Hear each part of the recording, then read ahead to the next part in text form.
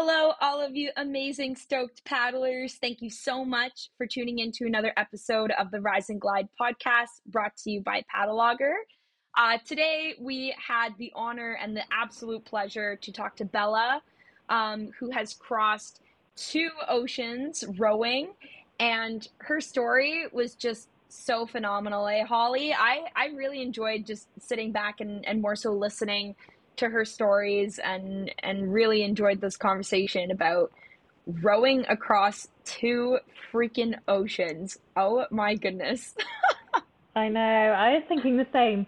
Just listening to her chat about her memories was kind of just, I was in awe. I mean, would you ever do that? Would you ever row across an ocean? I don't know. I don't know if I'm built for that. Like Bella, like listening to her talk and her stories about how much time and preparation like goes into that, and then the fact that you are out at sea for so long. I don't know. I like crossings, like living here on the Great Lakes. I love doing Great Lake crossings. I've crossed like twice, but that was like a 50 to 60 kilometer feet. I don't know if I could do hundreds and thousands of miles. Like that's intense. What about you? Do you think you could cross an ocean? It is crazy. It's something I haven't really thought about, to be honest. So I guess, I don't know. I'm the same as you. I think I'm intrigued, but I don't know if I'd ever actually be able to pull it off. I think, yeah, the dedication to it. There's so many things I love to do. I don't know if I'd be willing to give them all up to just focus on one thing. I think if I did do it, I would love it and I would be so glad I did it. Um, but who knows? We'll see. Maybe one day. Yeah. Maybe you and I could start our own team. You, me, Bella, and then we'll find a fourth person. We'll do a four-man team, paddle logger team. Maybe Dave will join us. We'll pick an ocean and go across it. I think that'd be pretty cool. Yeah, I don't think I'd be very good at the like calming myself down when things start to go wrong, or if I was feeling challenged, I think I'd get very stressed and I'd probably panic. Not that there's much that you could do with that because you can't just quit. And I guess that's part of the challenge, right? But I mean, it would be an amazing feat, but a massive part of your life for sure. Yeah. I But agree. yeah, I mean, have you ever done any kind of rowing before at all, or just like in the gym? Yeah, more so in the gym. I think once in grade 8, we had like a summer gym class that was like a credit towards our high school physical education degree. And they made us try rowing. And I remember one of the row coaches, he did come up to me and he was like, "Oh, Maddie, you'd be such a good coxie. Like you're so small and like, but you're powerful, so you'd be a good coxie." And I remember literally my response back to him was so sassy. Like I said, like straight away, I was like, "No."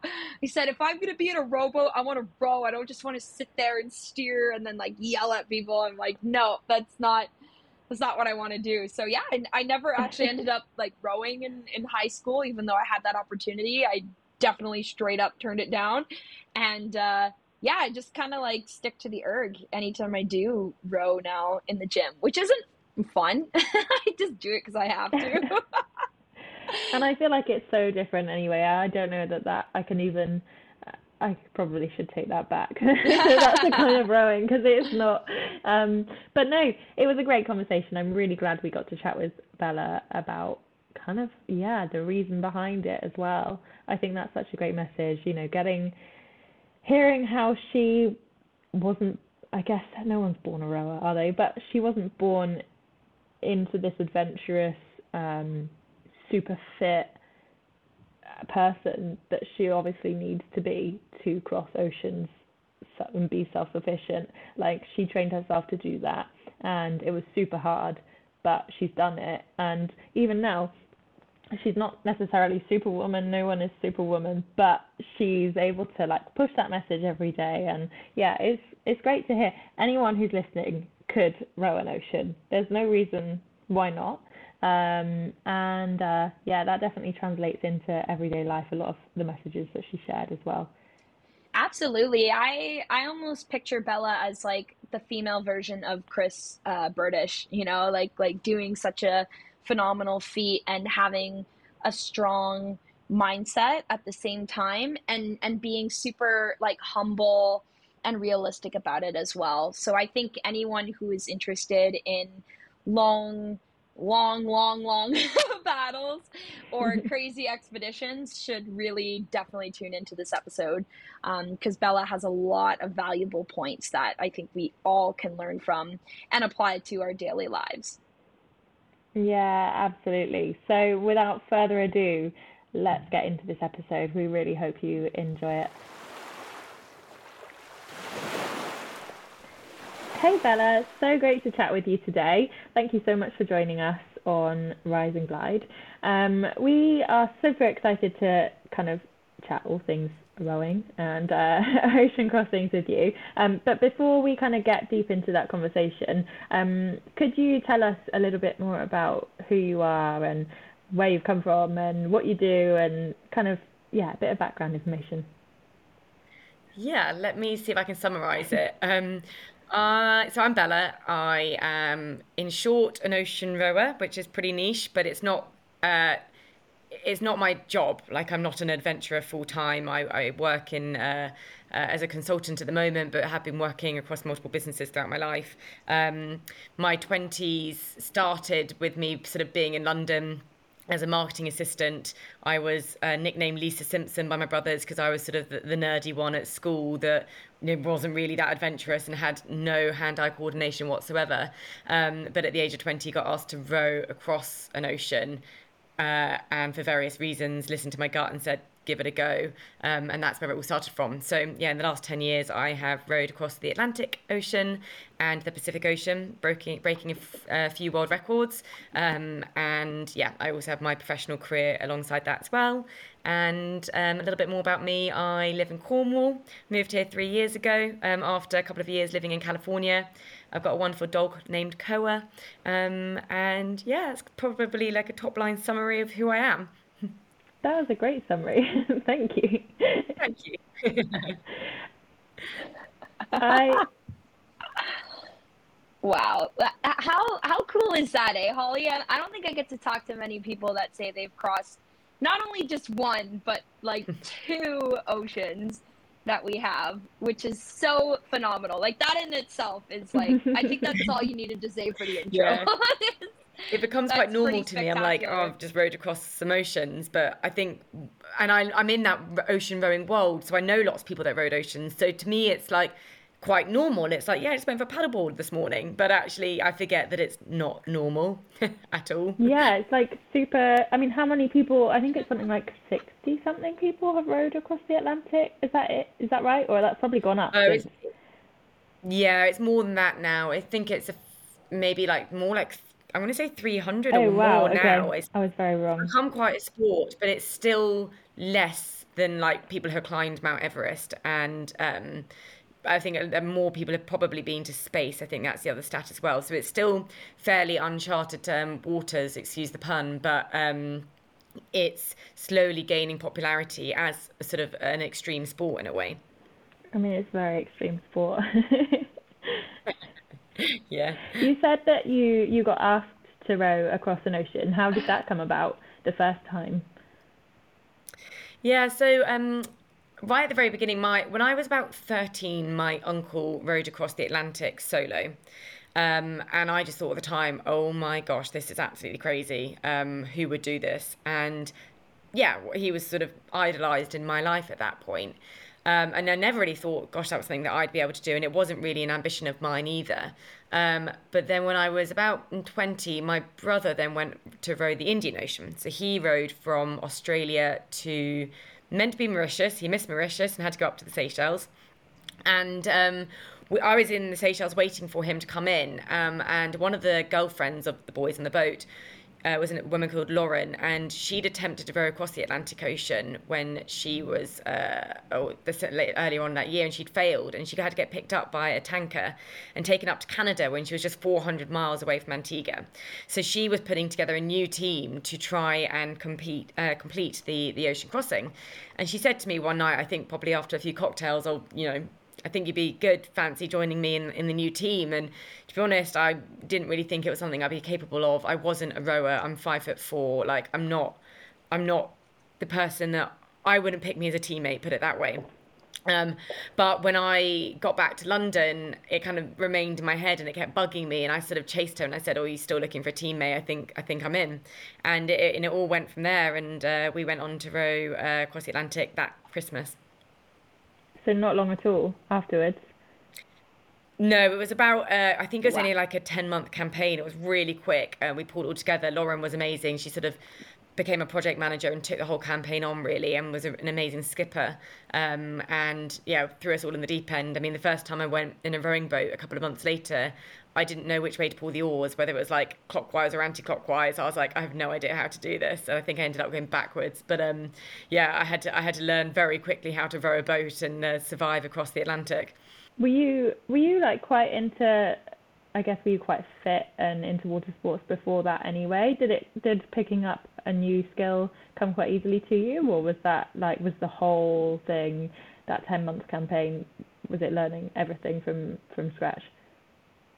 Everything from scratch. I mean, I'm a sailor. My family are sailors, from both my mum and my dad's side. So there was a certain level of being at one with the water that I've always had. I'm not scared of it. I'm much happier on the water than I am on land. But in terms of like practical skills, I'm not practical at all.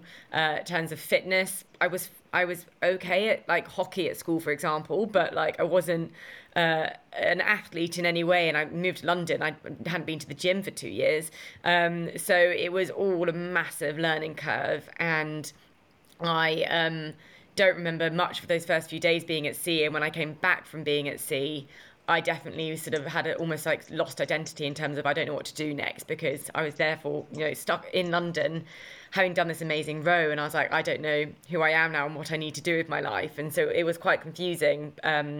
And definitely led me down a route in my life that I didn't expect at all, but one I'm hugely grateful for doing. And the fact that I had the guts to say yes is probably one of the best decisions of my life.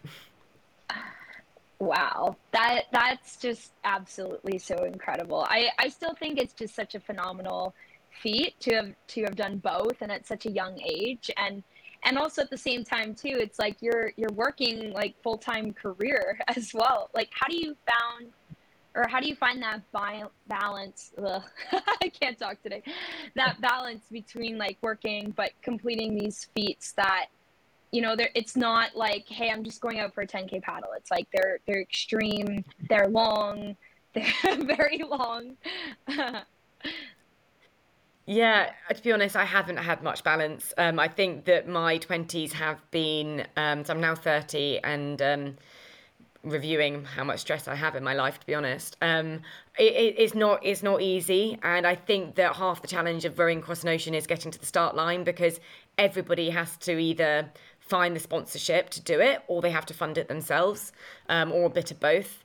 So it is really highly stressful. And on top of all the sponsorship, you got to, get all the skills you need to do. So first aid at sea, navigation, how to survive at sea in a life raft. Like there's a lot of skills you need to do before you're even allowed to go and get to get to the start line, as well as, the gym training, your team dynamic training. So that's a full-time job. And then you've got your full-time job next to it.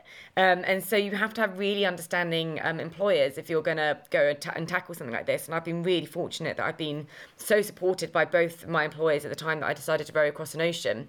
And actually, there are lots of companies that do understand that there's so many skill sets about rowing across an ocean that you can bring back into the office. And it's one of the things I love sharing, actually, is about the things that I've learned at sea and the things I've learned about teamwork and resilience, and I bring that back into my professional career. But yeah, back to your original question about balance. It has been really, really hard, and I had to sacrifice a lot to do those two oceans. But I wouldn't change it for the world because it's made me who I am today, and I'm happy with who I am today, thankfully. That makes me really happy to hear that you're happy with who you are, and and I think that's actually quite phenomenal too. That like most especially you touched on the point of your employers kind of having that understanding and being willing to let you go and pursue those journeys. And I think a smart employer would understand that like going after something that big and chasing a dream that big does apply to a lot of what real life is, right? And I'm sure you gained a lot of great qualities and learned a lot about yourself from completing those feats that you can bring into the workplace as you continue to grow and change. So I'm really curious, Yeah. like what did preparation look like for both of your crossings? Like how logistically did that work for you? Yeah, for both of them, it was about almost like looking at the skill sets in your team and dividing and conquering. Because like in any team, you can't all be the same and you can't all have the same skill set. So it's like, okay, well, who is the best person suited to bringing the money in and pitching and being almost like the face of the campaign?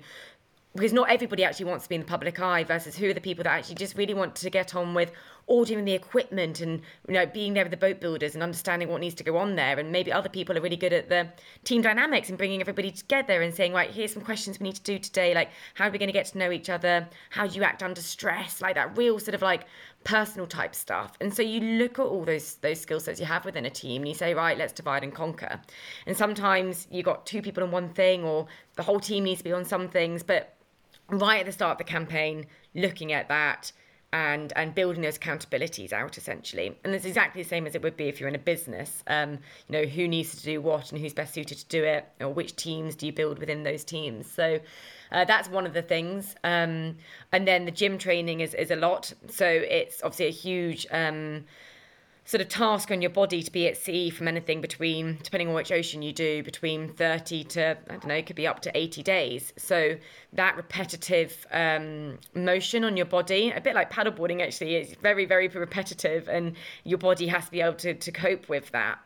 I have a great PT and he's quite renowned within the ocean rowing world for the right training. For the Pacific, for example, we got to a point that I did a marathon on a rowing machine that took me 3.5 hours straight. And a rowing machine is a lot harder than rowing on the ocean. So that was really hard work. But he managed to get me from being able to row for about 10 minutes to 3.5 hours in 6 months. So that took a lot of dedication and hard work. And then, yeah, you're spending a lot of time on the boat. So actually, training in the UK waters and just spending hours just getting to know your team, getting to know your boat, practicing shift patterns and changeovers and trying your dry food, what flavors do you want out at sea, making sure that it's going to be right for you. So yeah, there's a lot that goes into it. And it can be a bit daunting when you start. You're sort of like, wow, I've said yes to rowing across an ocean and there is so much to do and you just have to take it one step at a time. What's the first thing that's going to get us one step closer, and just tick it off, because if you try and focus on the whole bigger picture, it can be so overwhelming that you just don't start. And that's probably my advice to anybody for anything big, any adventure. Just don't be overwhelmed by what the finish line is. Just take your first step and focus on getting that one completed, and when you have, go and take your next step, and miraculously you end up years down the line at the finish line. That's really cool to hear that. Like just how many moving pieces there are to such a big feat, a big a really big paddle. I'm also curious, like how do you decide like who gets to be in the boat? Like how does the team structure work and say like, hey, I mean I'm sure there's quite a few people that say I want to cross an ocean. So how do you guys all come together at like that time to be able to pick your team and have who gets to sit with you in the boat? Yeah, you're right. There's a lot of people that I speak to, and they always say, "Oh, do you know what? One day I'd love to row an ocean." But it's the people that come back to you and say, "When are you going to row it? I want to be in your next team." They're the people that you know and need to be in your boat. And actually, there's very few of them that really have that inner want to do it, because like I've mentioned, it is a huge sacrifice and there's a lot that you have to give up. And you can't persuade people to do this. You can't force them, or you can't give them a pitch and be like, go on, give it a go. Like, they have to have this real inner want and need to do it, because a campaign could be a year to 2 years long. And when they're getting up at 3 a.m. for that night shift when they're out on the oars, they've got to want to do it. So first of all, you got to start with that that inner want. And then you've got to look at your team dynamics, right? Okay, well, what does this team want to do? As in, like, some people do ocean rows because of the adventure, and they want to have fun, and they want to jump in the ocean in the middle of the sea, and they want to stop when they see the dolphins. And lots of teams want to do it because they want to break world records, and they're doing it out of a serious like place of athleticism, if that's a word, athleticism, I think so. And actually, you've got to gel as a team. So my teams, it's always been about having a sense of fun, but that sense of fun being the means to having a successful row. So probably somewhere in the middle. Like I genuinely believe that when you are a happy team, you perform. And when you're performing, you're rowing hard and you're being consistent, and therefore you're going to have a really successful crossing. And I would say that that's the reason why both my rows have been successful. So that's the type of people that I look for, people that, you know, are motivated, they're consistent, they're strong, but they're always going to have fun, and they're always going to put that fun first above everything else. And that's what I always look for in people. Did you know all the people that you were rowing, that you rowed with before you kind of took on the challenge? I know you mentioned that one of them was the girlfriend of a friend, but did you know anyone else in the team, or were you all like quite new to each other? Yes, my first crossing across the Atlantic, they were all new. I didn't know any of them because Laura and the skipper pulled us all together. But we were young, fairly naive, I would say, and we just had a really good time. I mean, it was really hard and it was horrible, and I can talk about some of those stories. But Lauren made sure we had fun, and then the second one, the Pacific, I didn't know P, and P was the one that pulled it all together. So I'd only just met her, but we immediately had this like synergy, and we were like, we're going to be best friends for life. And yeah, we still are. And she was looking for two more teammates, and I knew of these two women from my hometown in Essex, and I said, look, I'm not close with them, but I have a feeling they're going to be the right team members. And so I reached out to them, and we became close through the row as well. So yeah, it was a bit of both. Cool. Yeah. I mean, it must be hard to find people who want to do it as badly as you, but it's also hard kind of going and spending that much time at sea with somebody that you don't know all that well, I guess. I mean, that you must get to know each other pretty quickly. But do you all train together and kind of prepare together, or do you do it all individually and then come together like at the end to actually get going? Um, so in both my rows, we all lived. Actually, no. So the first one we all lived in London, really, but we kind of trained together in on the water and then separately in the gyms. My second row, we all lived in different parts of the UK. And so we did a lot of time on Zoom, for example, every Monday on Zoom, go through to-do list, chat to each other, how's everyone getting on, and then meeting up over the weekends to then train on the oars, on the water.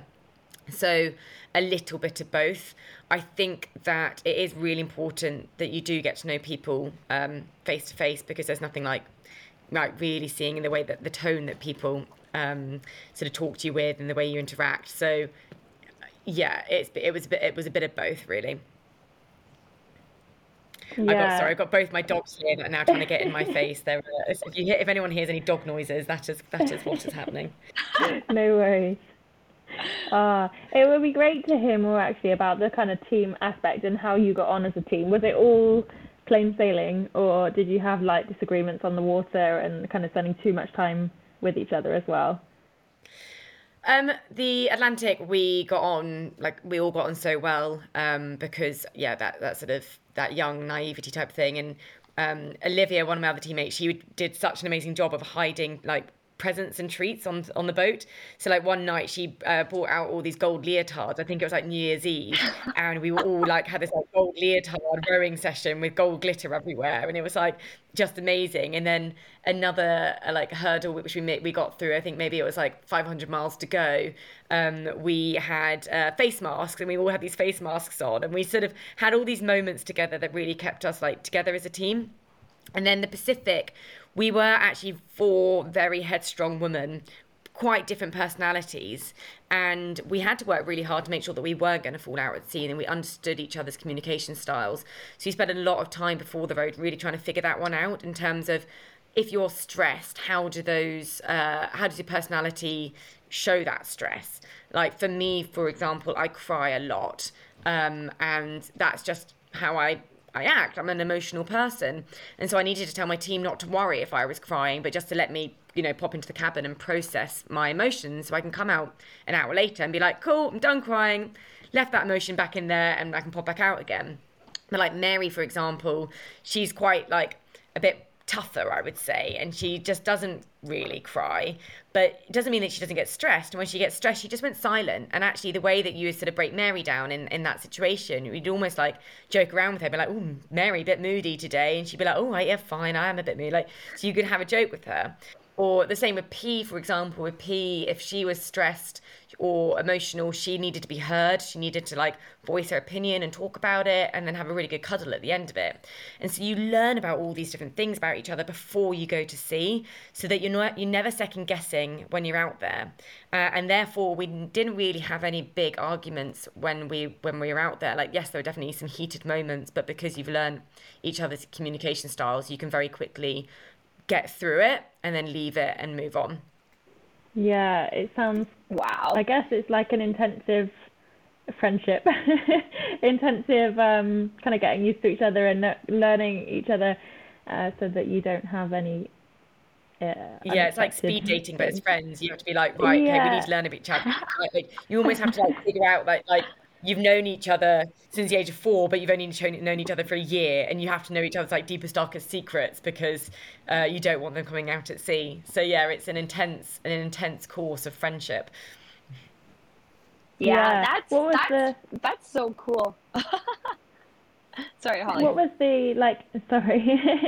What was the on the water training like before you headed out? Did you go like in your boat offshore for long periods of time, or was it kind of all quite close to shore? I know obviously in London it's not maybe so easy to go out into the deep water. But yeah, like what did your kind of training look like? I'm only asking because I feel like it must be so hard to prepare for 30 days or more at sea where you're totally Yeah. self-sufficient. Like I struggle to imagine how you can really train for that apart from the fitness. Yeah, you can't. Like, you can't really prepare for 20-foot waves. You can't really prepare for sleep deprivation. But you can prepare as that team in terms of like understanding how that team works under stress. And that's where that training in the UK waters does help because you training in British waters is really stressful because you've always got really strong tides to contend with. You've always got really strong wind to contend with. So you could do like a 3-day row from out of like one of the rivers in Essex and up the east coast, and yes, you're never going that far from shore, but actually navigating all the boats, the tides, you know the sands, and all the like massive hurdles that you've got in British waters when you're sort of navigating them, uh, lets you get to know each other as a team, and also you get to know your boat, and you can run certain drills like anchor drills are very similar to the power anchor drills that you have out in the ocean. So there are certain things that you can do within British waters that can semi prepare you, but nothing's going to fully prepare you for 20-foot waves. Like you only find those in the middle of the ocean. Yeah, I can imagine. Was the Atlantic and the Pacific, were they very different to each other? Yeah, really different. The Atlantic it's predominantly trade winds that are behind you. They if you didn't row, you would get blown to the Caribbean eventually. So that is a really good factor. We actually did have some headwinds when we headed out of the Canary Islands, and we knew that we weren't strong enough to row into them. Like, there's some pretty strong men's teams that we were racing across, and they thought that they could row into them, and so they just went, the most direct route to Antigua. We actually decided to head south and see if we could find stronger trade winds further south in the Atlantic. And we were really lucky. They were there, and we overtook about like 10 boats in I think like 2 days. And miraculously came second out of 26 teams that are out in that race because we took that risk to essentially row around the weather system and find the trade winds. And we also had a hurricane actually in the Atlantic. So it was the first hurricane to hit the Atlantic at that time of year in over 80 years or something silly like that. So we were stuck for 3 days in our cabins whilst that hurricane hit. And weirdly, it wasn't that scary. It was just really strong winds in the wrong direction, which was really frustrating because we were having a really good time and we were rowing really quickly. And then suddenly you're stuck for 3 days, almost heading in the wrong direction. Whereas the Pacific, was really different. Rowing out of San Francisco is really hard, and all the winds and the currents are trying to push you down towards Mexico, essentially. So they're going from north to south, and you're constantly just rowing, looking over your left shoulder, looking at where these waves are going to come from, rather than the Atlantic where there was behind you. So they're pushing you in the right direction. So that was really hard to get away from California. And then we had a huge system that came in that was the only time in my life that I felt in danger at sea. I felt my life was at risk, and the waves were just so enormous that the whole boat felt like it's being thrown around everywhere. But it only lasted about 24 hours, and the next day the water just went flat as a pancake. I mean, it was just Mother Nature at its finest from one extreme to the other. It was like rowing through Marmite the next day. So it was totally crazy. And then the rest of the row, we basically didn't have any wind. We just kept being told by weather router, it's going to come, the wind's going to come, it's going to push you towards Hawaii. And it just never came. And we had to row really hard. And I lost like 12 kilograms in 35 days because we had to row really, really hard. Wow. So yeah, very different experiences. That's crazy. I bet, like, did that 24 hours that you said, like, the waves were so enormous, um, like, did that feel like forever? Even though you're like, oh, it was only 24 hours. I'm picturing, like, man, if I was on the edge of my seat for 24 hours, I'm sure that must have felt like an eternity. Yeah, it did. And it started off so fun because at first the waves were so big and we were like almost surfing them, and you was like, woohoo, this is amazing, like we're on our way to Hawaii, like yeah. And then suddenly it got dark and you couldn't see which direction the wind and the waves were coming from, and you start spinning on them and being threatened to capsize. And so we put our power anchor out in the water, and your power anchor is essentially like a parachute that you put 70 feet underneath the water, and it holds you in place, or roughly in place. And that is attached to the bow of the boat. And I was sleeping in the bow with my teammate P, who was incredibly seasick at the time because we had only just started the row. And I just remember hearing the tug, the constant tug of the line on the bow. And just thinking the boat was going to snap in two. And the other two girls were in the stern cabin, so I couldn't get hold of them because our walkie-talkies are broken. And I had no idea if they were okay or not, if they were scared or if they were totally fine. But P was kind of not really with it, so she didn't really know what was happening, and I just felt incredibly alone. But there was one moment when P sort of came round, and I just said to her, I was like, I am absolutely terrified. Like I'm praying, I'm not even religious, and I don't really know what to do. And she just said, well, do you trust in the boat? And I was like, I trust the boat. Like I think the boat's solid. Well, do you trust that the knots you've thrown, you've tied and thrown out are good? Yeah, I trust the knots. Well, then you have to rest in that trust, right? And you just lie there, and sort of in and out of consciousness, really, and very uncomfortable. But the sun does come up, and a new day does come around. And I've actually got a tattoo that's sort of around that sentiment, in terms of even in the times that it feels like there's no light at the end of the tunnel, actually the sun rises every day like clockwork, and you have to like believe in that. And it's always a reminder to me that yeah, there is always light even if you can't see it. Wow. That I think that's so inspiring that you take that message with you now, and you're going to have that with you for the rest of your life after doing something so incredibly hard. Is there any other messages that like you learned from your crossings that you would pass on to other people, or you would share in terms of what you learned and the hardships that you have gone through? So many, yeah. I do like public speaking around them now, in terms of like trying to share those learnings with other people, because you never know, they might just help one person change something for the better, either for themselves or for others. So yeah, there are lots of lessons around sort of resilience, and actually how to build resilience, and be stronger in the face of adversity. A lot of lessons around teamwork, actually, and actually I think a lot of people expect people to be perfect, and a lot of people expect themselves to be perfect, and actually no one is. So be kind to people, because everyone has their faults, and actually people probably are aware of their faults, and it's probably their insecurities as well. So just be kind to people, that they're not perfect, they can't live life in the way that you do. So look for what their attributes are and utilize those and make the most of those, and be forgiving for where they're not living maybe up to your expectations. In the same way, to be forgiving to yourself that you're not perfect, and really work on, okay, well, what am I good at, and how can I almost like lean into those skill sets more to add even more value to other people's lives or campaigns or work with those skill sets that you have. Don't almost work so hard on the things you can't do because maybe they're just not what you're meant to do. So yeah, I learned a lot about people, and myself, and I'm constantly learning.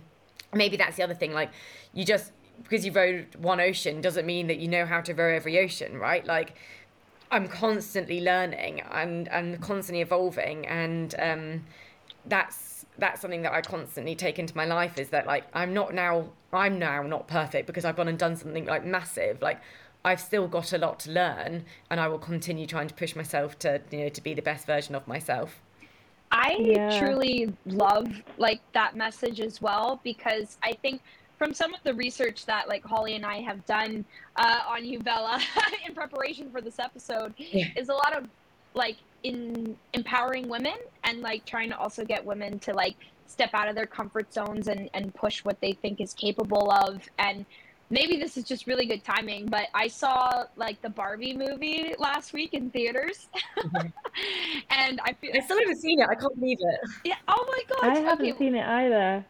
What? Oh, ladies. Okay, you have to see it, because literally everything you just said, Bella, is so in relation to the premise of that movie. It is about like female empowerment, and it is about not being perfect and being able to understand other humans, but take the skill sets that you have in your life and know what you're good at and use them as kind of like your superpowers. So I think it's just, Oh, I love that. yeah, it's really inspiring to hear you say all of those things, because I think it's so applicable to the world that we live in today. Yeah. And I mean, to be honest, like, I'm a complete contradict because I have to remind myself of it daily. Like, I say, like, don't be hard on yourself, and lean into your best assets. And every day I'm still like, I'm not good enough. Like, I'm not good enough at this, or I'm not a good enough friend at that, or oh, I didn't do a good enough job at, whatever. And it's really hard. I think we're all really hard on ourselves. And so I have to remind myself all the time, Bella, it's okay. What you've done is enough. And just all you can do is what you can do. And yeah, if I can remind other women, especially because I think women are particularly hard on themselves, you're good enough. Put your mind to something. I'm sure you can achieve more, but don't feel like that you need to either. Like, you're good enough as it is. And yeah, I think we all need reminding of that a lot.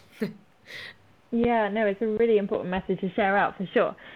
When you were, I just want to go back to like chatting about that scary moment in the middle of the ocean when you just weren't sure what was going to happen next or when it was going to end. Like, do you have any kind of, I know there's not like mobile signal out there, but like, what did you use to kind of forecast the weather? Could you see that it was going to end, or was it literally just waiting it out?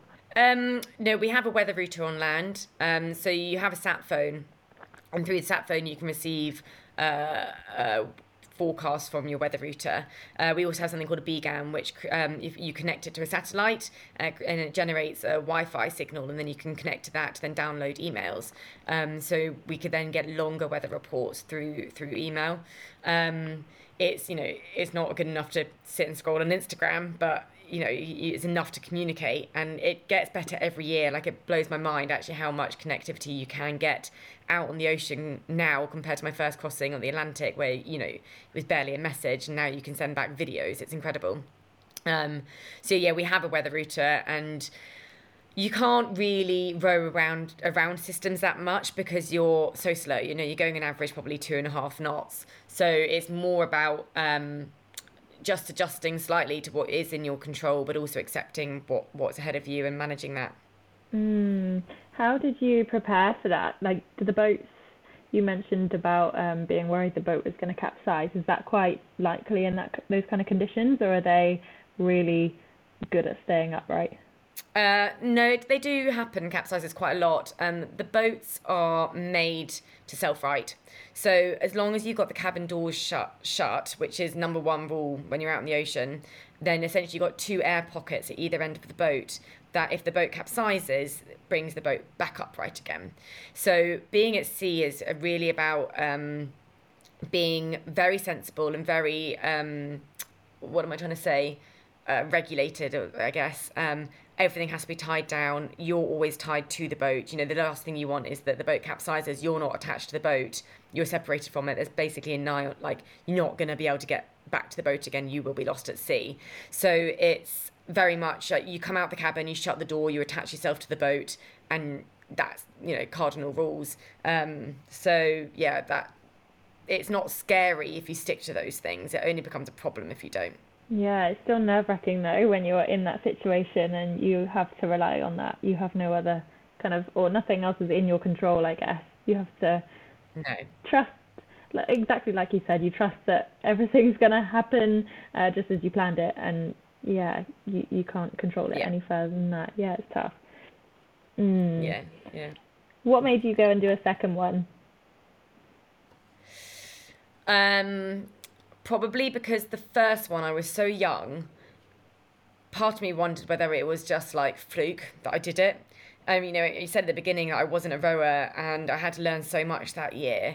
And even though I knew I contributed to the team in terms of um, I was a good team member. I tried my best to to be positive and have fun and be a good team member, and I pulled the oars, yeah. But I didn't feel like I learnt enough that actually I deserved the pedestal that quite a lot of people put me on. And so the Pacific for me was about, okay, I'm older, I'm wiser. I'd like to, I like to feel like I belong on the pedestal that sometimes people put me on. So it was definitely more of a self-fulfilling thing. And it turned into be something bigger than that as well because we built this brand called Ocean Sheroes, and that became something about inspiring other people and using positivity to create change that essentially helps protect the planet. So there was a second meaning once that was created that really drove us all, and we loved working with our sponsors and the campaign that we did and the social media, and we just loved all of that. So there became another reason once we got into it as well. That's Yeah. awesome. I'm so curious. Do you think you'll do another crossing in your lifetime? Never say never. I know that right now, talking about like the sacrifices it takes to row across an ocean, I'm definitely at a time in my life where I'm reflecting on my 20s and I wouldn't change it for the world. And I'm so proud of everything I've learned. But I need to give myself a break. And I think right now I'm at a place where actually I'd really like to enjoy Cornish living. I'd like to be able to go out paddleboarding or surfing or swimming, and not feel guilty for doing it because I've got a long to-do list or a campaign to run or I need to be in the gym on a rowing machine. I just for a little bit want to live and be present without thinking what other things I need to be doing or trying to strive for the next sort of medal in a way. So I'm giving myself a break, but I also know that I am ambitious and I do love being at sea. So yeah, never say never. I do have sort of a dream of maybe sailing across an ocean, and maybe I'll go out and try and get some more sailing qualifications so I can take a women's team across an ocean in a sailing boat. But who knows what's around the corner? I don't really believe in planning 5 years ahead, because you lose sight of opportunities that might cross your path. But yeah, who knows? That's Yeah. that's that's phenomenal. When you what was it kind of like with the eating and sleep deprivation? Were you rowing, or you generally, I guess, row 2 hours on and 2 hours off? Is that kind of standard for everyone, or is that just what your teams have decided to do? For four-person teams, 2 hours on, 2 hours off is pretty standard. Yeah, 24/7 throughout the night. On Row Like a Girl, my Atlantic crossing, we actually at midnight did 3 hours on, 3 hours off. So you got a 3 hour sleep in at night time, and you only had to do one night shift.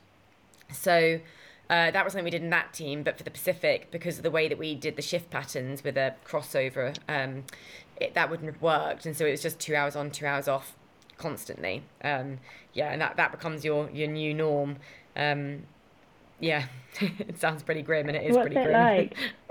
So when you're in your off time, or when you're rowing hard, and then in your off time, you obviously have to not just sleep. You got to eat something, um, clean, do whatever you need to Yeah, do, as well as fit in some yeah. sleep. How did you deal with that? It does become your norm after about 5 days, I would say. Like the first 5 days, it's just a whirlwind. And actually, in both rows, I have memory loss from both of them because it's just baptism of fire, survival. You don't brush your teeth for 5 days. You don't change your bra. You don't like. It's just, whoa, what have I done? I think I actually remember doing a video diary being like, this is a form of torture. Like, this is horrible. And then it just becomes your new norm and you fall into routine and you know which shifts you brush your teeth on. You know, you might brush your hair once a day or every shift you come off, you clean yourself. Hygiene's number one because you don't ever want to get an infection when you're out there. You learn which shifts you like to rest in and which ones you like making your food in, and you just find a pattern. And I quite often compare it to being what I imagine a new parent, because I see so many mums in those first couple of days of having a kid, and no one teaches you how to have a kid right. And not that I have children, so this is not speaking from experience at all, but just from what I've seen, and it's actually where I draw inspiration from. But mums are sort of put into this baptism of fire with a new thing they have to keep alive, and they just have to get on with it. And I see the same with ocean rowing in terms of you just have to get on with it, and suddenly it becomes normal, and you manage to live with that sleep deprivation. And in your day-to-day life, like now I have to have 8 hours sleep. Like I do not function well with less than 8 hours sleep, but somehow at sea under that extreme environment you just get used to it, and your bodies are remarkable and your mind's remarkable. And I think that when people say, oh, I couldn't row an ocean, I'm like, you don't know until you try, in the same way that you don't know if you can be a mum until suddenly you've got a baby in your arms. So yeah, you just get on with it. Yeah, that's a good point. And I guess you just have to make it work.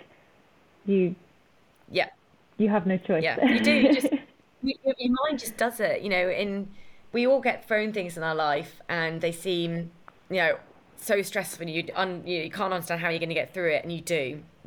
People are way more resilient than they think, and sometimes, again, you have to remind yourself of that.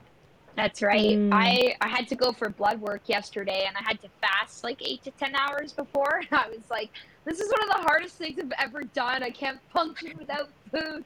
But you're right. Like you get to that point where our minds are resilient and we can push through the hard. And I think just sitting here and like listening to you talk this whole time, I'm still in quite a bit of awe that you've been able to accomplish like something so big twice.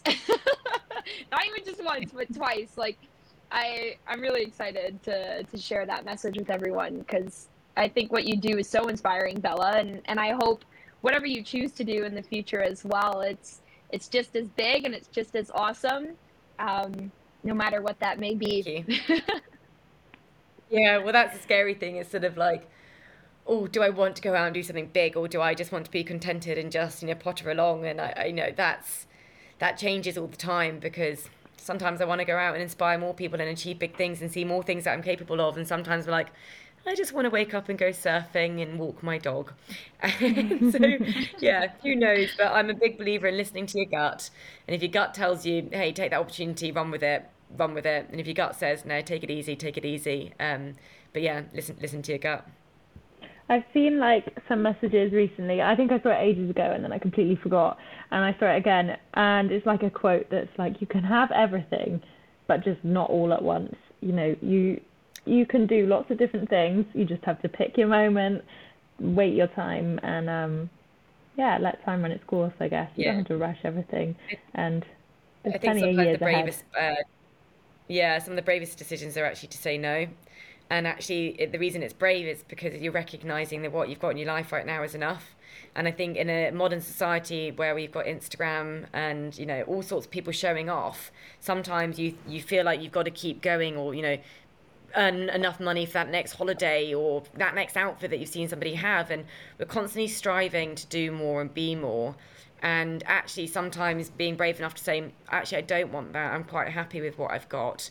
I don't want much more is really, really hard. And that's definitely what I'm going through over the last couple of months is actually, am I happy with what I've got? Do I want much more right now? And maybe I don't. But for someone that's always strived to have more, that's it's really hard. It's quite an unusual But yeah, no, I feeling. agree with that statement. It is. It's really weird. I'm really struggling with it, but also feeling quite comfortable in it too. Yeah. Yeah, I agree with you. It's a very brave decision. It's a very hard decision, but it's one that definitely contributes to all of our well-being at the end of the day. It is a weird position to be in, for sure. But Yeah, and I think it's like I don't know about so everyone else, but I see a lot of people feeling overwhelmed. I speak to a lot of my friends, and they're just overwhelmed, and especially after COVID. I mean, our lives all slowed down, and then they've suddenly raced up again, and everyone just looks exhausted. And I think that sometimes we need to just sit down and say, how can I make life simple again? How can I start enjoying those simple pleasures? And actually, maybe getting out in nature is one of those things that helps us slow down. And whether that is, having the luxury of being able to, buy a paddleboard and taking, an hour a day to go paddleboarding, or taking 5 minutes even just to go for a dip in the water, or, walk around your local park. But those moments in nature really help you slow down and get perspective. And I think that's what I'm really, want to encourage people to do more of is to slow down and take a moment, because otherwise you just get this real sense of overwhelm and you never slow down. mhm. Mm. Did you find that when you were like in the middle of the ocean, although there was obviously a lot going on and it was probably quite overwhelming at times, did you find that you were able to kind of slow down and just get into your new routine and you didn't have 10 million distractions in the background? Like, how did you manage that? And then how did you manage coming in at the other end? Was it exciting, um, or were you like, oh shit, now I have to go back to reality? Yeah, honestly, one of the best things about rowing across an ocean is no one get you on WhatsApp, no one can call you, and then if you don't pick up, be like, why aren't you picking up? There's no emails, there's no like, there is nothing. Like you're not at people's beck and call, and you just slow down. Mm, You have conversations with your teammates that you just wouldn't have on land, and it's really peaceful, it's really magical, and I feel really privileged to have seen the world and Mother Nature like that, 'cause, not many people do have the opportunity to be mid-Pacific and just really feel very small and at one with the world, I guess, and as cheesy as that is. And it is scary coming back to land, because the moment you get a signal, your phone just goes crazy. I mean, we're talking like thousands of like Instagram messages, WhatsApp messages, emails, and you're like, oh my God, here we go again. And so when you're at sea, we practice like gratitudes, and we'd be like, let's just be grateful for what we've got out here, because when you're at sea, you kind of want to be back at home because you want the showers and you want your friends and you want your luxuries. But actually, when you're on land, you want the peacefulness of the sea. And so definitely on the Pacific, we were like, well, let's just make sure we appreciate these quiet moments and be grateful for this opportunity and this privilege, because when we get back on land, it's going to be a whirlwind again. And definitely, that's probably a reason why I would want to row across another ocean or do something else, is just having that disconnect for a certain amount of time. But I guess I'm just questioning whether I need to row across an ocean to get that disconnect. Maybe I can just go shut myself in a cabin in Finland or something instead. well, I was just about to say that it's sad in a way that we have to kind of go into the middle of nowhere to disconnect, and you can't just switch your phone off for the weekend, or go to the beach. And it's nice when you go camping or to a beach or somewhere where there's no signal, and you're like, oh, I can just enjoy it, and I don't have someone trying to get hold of me, or like you don't feel Yeah, like you have to do certain things. yeah. Yeah, it's weird. My friends got used to it. I'm particularly bad on my phone at the weekends, because I like just putting it down and going out and just enjoying the weekend. And I'm lucky to live in Cornwall where there's so much to do. So yeah, I normally get to a Sunday evening and I'm like, oh my God, I've ignored everybody. And I have to sit down for an hour and be like, sorry. But actually, all of them just know now that I'm just not as good not as good at messaging on my phone. And if they need something urgently, just call me. Yeah. I'm not sure where Maddie's gone. Has she She's just disappeared for you as disappeared. well? She wanted that moment of disconnect, and she's like, I'm out of Maybe that was it. uh, I mean, and about eating, like, did you have the same meals on repeat, or did you kind of did you plan ahead? Were you like, this is my favorite meal, I'm gonna eat it? Well, Yeah, how did that go? Yeah, variety is the spice, and it is the motivation. So we definitely plan to have variation out there. You are limited really in your choices a little bit, but you know, the dried food packets, you've got all sorts of like foods from, weirdly, my favorite is cod and curry sauce, which sounds disgusting. It doesn't smell that good either, but it tastes so good when you're at sea. So like a little bit of cod and curry sauce I love, but you've also got things like pasta and curries and shepherd's pies and all sorts of stuff. So actually, the food bit's a really big motivator out there because you can also eat as much chocolate as you like, and no one's going to tell you off. No, that's so true. And like, I also, sorry, this is like a million questions, which I guess is kind of the point of this, but want to know about like the physical side of it. I've seen people talk about pressure sores from sitting all day, and I guess your hands must really suffer. Did you wear like gloves, or do you have anything to kind of stop your hands from wearing out? And how did your body, yeah, recover from that whilst you were at sea? Yeah, I've always worn, I think they're called bear gloves. They're like weightlifting pads. So you just got little loops around three of your fingers and then a pad. And therefore, I've never really got any major blisters on my hands. After the first couple of days, you get maybe a few from where the pads rub. But other than that, my hands have always been fine. So I've used those religiously. I've always had a massive problem with my bum. So my first crossing apparently was so infected. I showed a doctor afterwards. I should have been on antibiotics. And sitting down was like sitting on smashed glass and then having to Oh, row in it for 2 hours. It was just unbelievable. And uh, yeah, probably too much info, but I now have a very sensitive bum. So if I sit in a wetsuit for too long, all of those sores come back out again, and it's not fun at all. I did manage it a little bit better in the Pacific, and I've learned ways to protect it as much as you can. But that isn't fun. Um, and your shins get a real beating. So the waves always pick up the oars, and you batter your shins with the handles of the oars, and that's really painful as well. So yeah, your body does get a bit of a beating, and it does take a while to recover. Especially because you don't walk, like you don't walk once when you're at sea, because the boat's so small. You essentially get in the cabin and sit on your bum again. So you lose all your calf muscles, and walking on land for the first week or so is sort of looking like like a waddling duck. You sort of can't walk very quickly, and you're sort of rocking from side to side. But again, your body does get its strength back remarkably quickly. Within a month, you're back to your full weight. There's a joke in the ocean rowing world that you come back looking like Barbie, sort of brown, tanned, and skinny. But don't hold on to it for too long because you're going to go back to normality within a month. how did you find that recovery? Did you feel shattered when you got into Antigua and Hawaii, or did you recover quite quickly? How did you find like the physical transition, I guess? Yeah. But the Atlantic, I think I was so young, I kind of bounced back quite quickly. Not mentally. Mentally, I really struggled after the Atlantic, but physically, I bounced back very quickly. The Pacific, I bounced back mentally a lot better, because I think I was just older and I knew myself better. But physically, I think it took a little bit longer, and I just took a year out of the gym, to be honest. And just gave myself permission to not do anything. And I am actually now back in the gym and actually weirdly back on a rowing machine, and I'm really enjoying it. I enjoy being fit. When I say really enjoying it, I don't actually love going to the gym, but I'm enjoying feeling fit, and so I kind of forced myself to do it. Um, yeah, so it did take a little bit more time after the Pacific.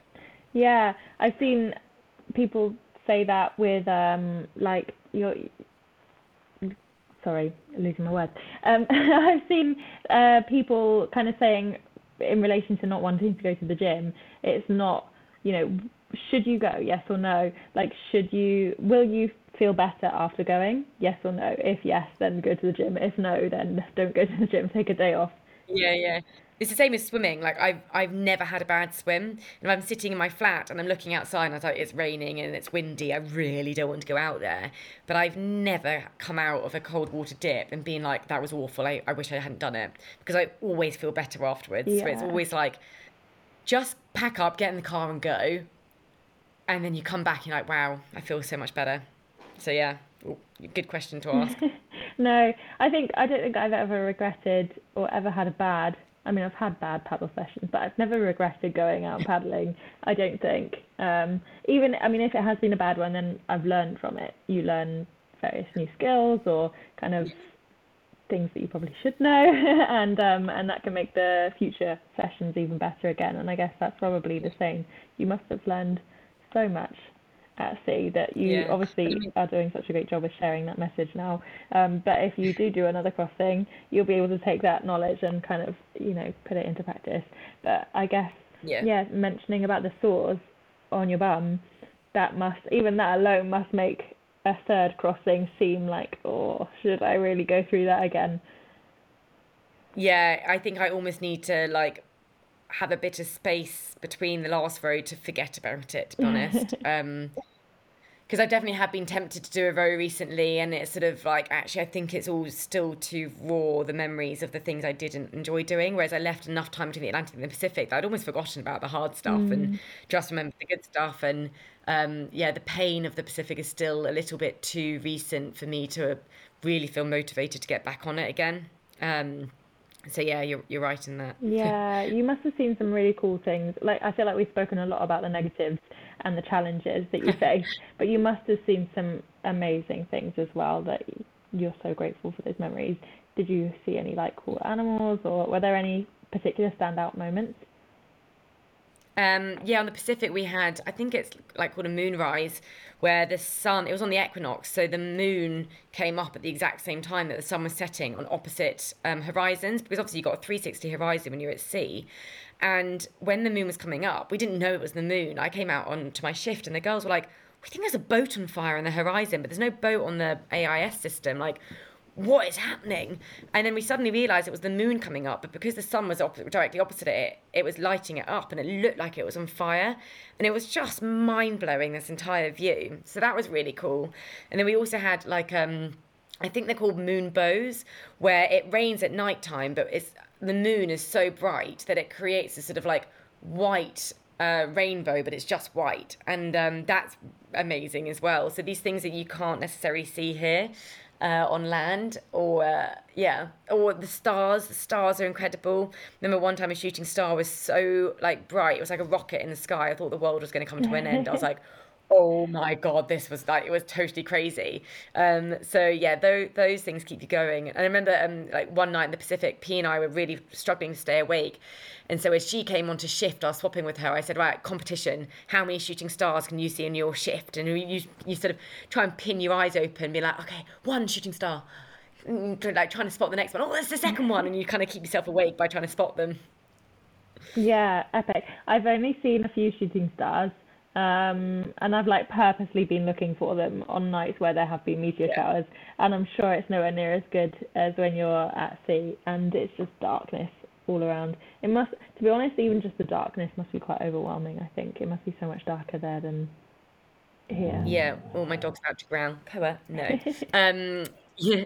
Yeah. The darkness, when there's no moon, um, it's pitch black. You can't even see your hand in front of you. And I never really like really maybe appreciated the moon, because you understand when you're at sea that it comes out in these like weird patterns. Like, I never really appreciated the moon doesn't always come out at night time. Like sometimes the moon's coming out in the daytime and you only get it for an hour at night. And so you have this new sort of appreciation of the moon when you're at sea, because you really rely on it for your light source at night time when it is out.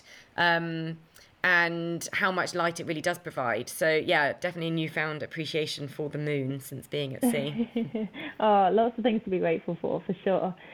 So, Yeah. in the next few, we always talk about kind of what people's next steps are, but we've already spoken about that a little bit.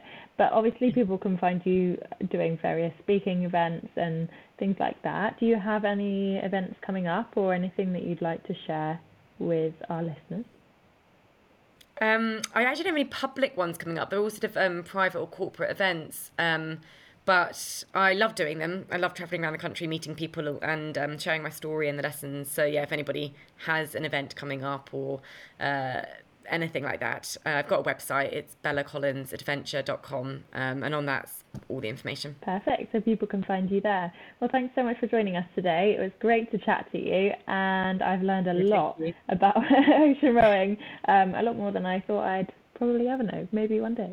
We'll see. I'll probably be one of those Yeah, people thank you who's very much. like, that would be really cool, but won't actually do it. You never know. You might surprise yourself one day. Oh, great. Well, thanks so much for joining us. And yeah, we look forward to seeing what your next steps are. Thank you so much. I appreciate you having me on. Bye, Bella. Thanks so much for listening to this week's episode of Rise and Glide with Bella Collins.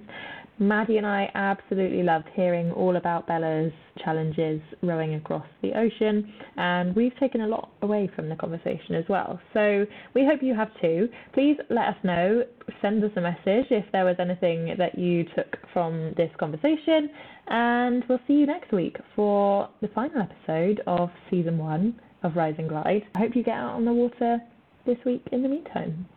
Rise and Glide is brought to you by the team behind Paddle Logger. Get more from your paddling with the Paddle Logger app. Find it on the Apple App Store today.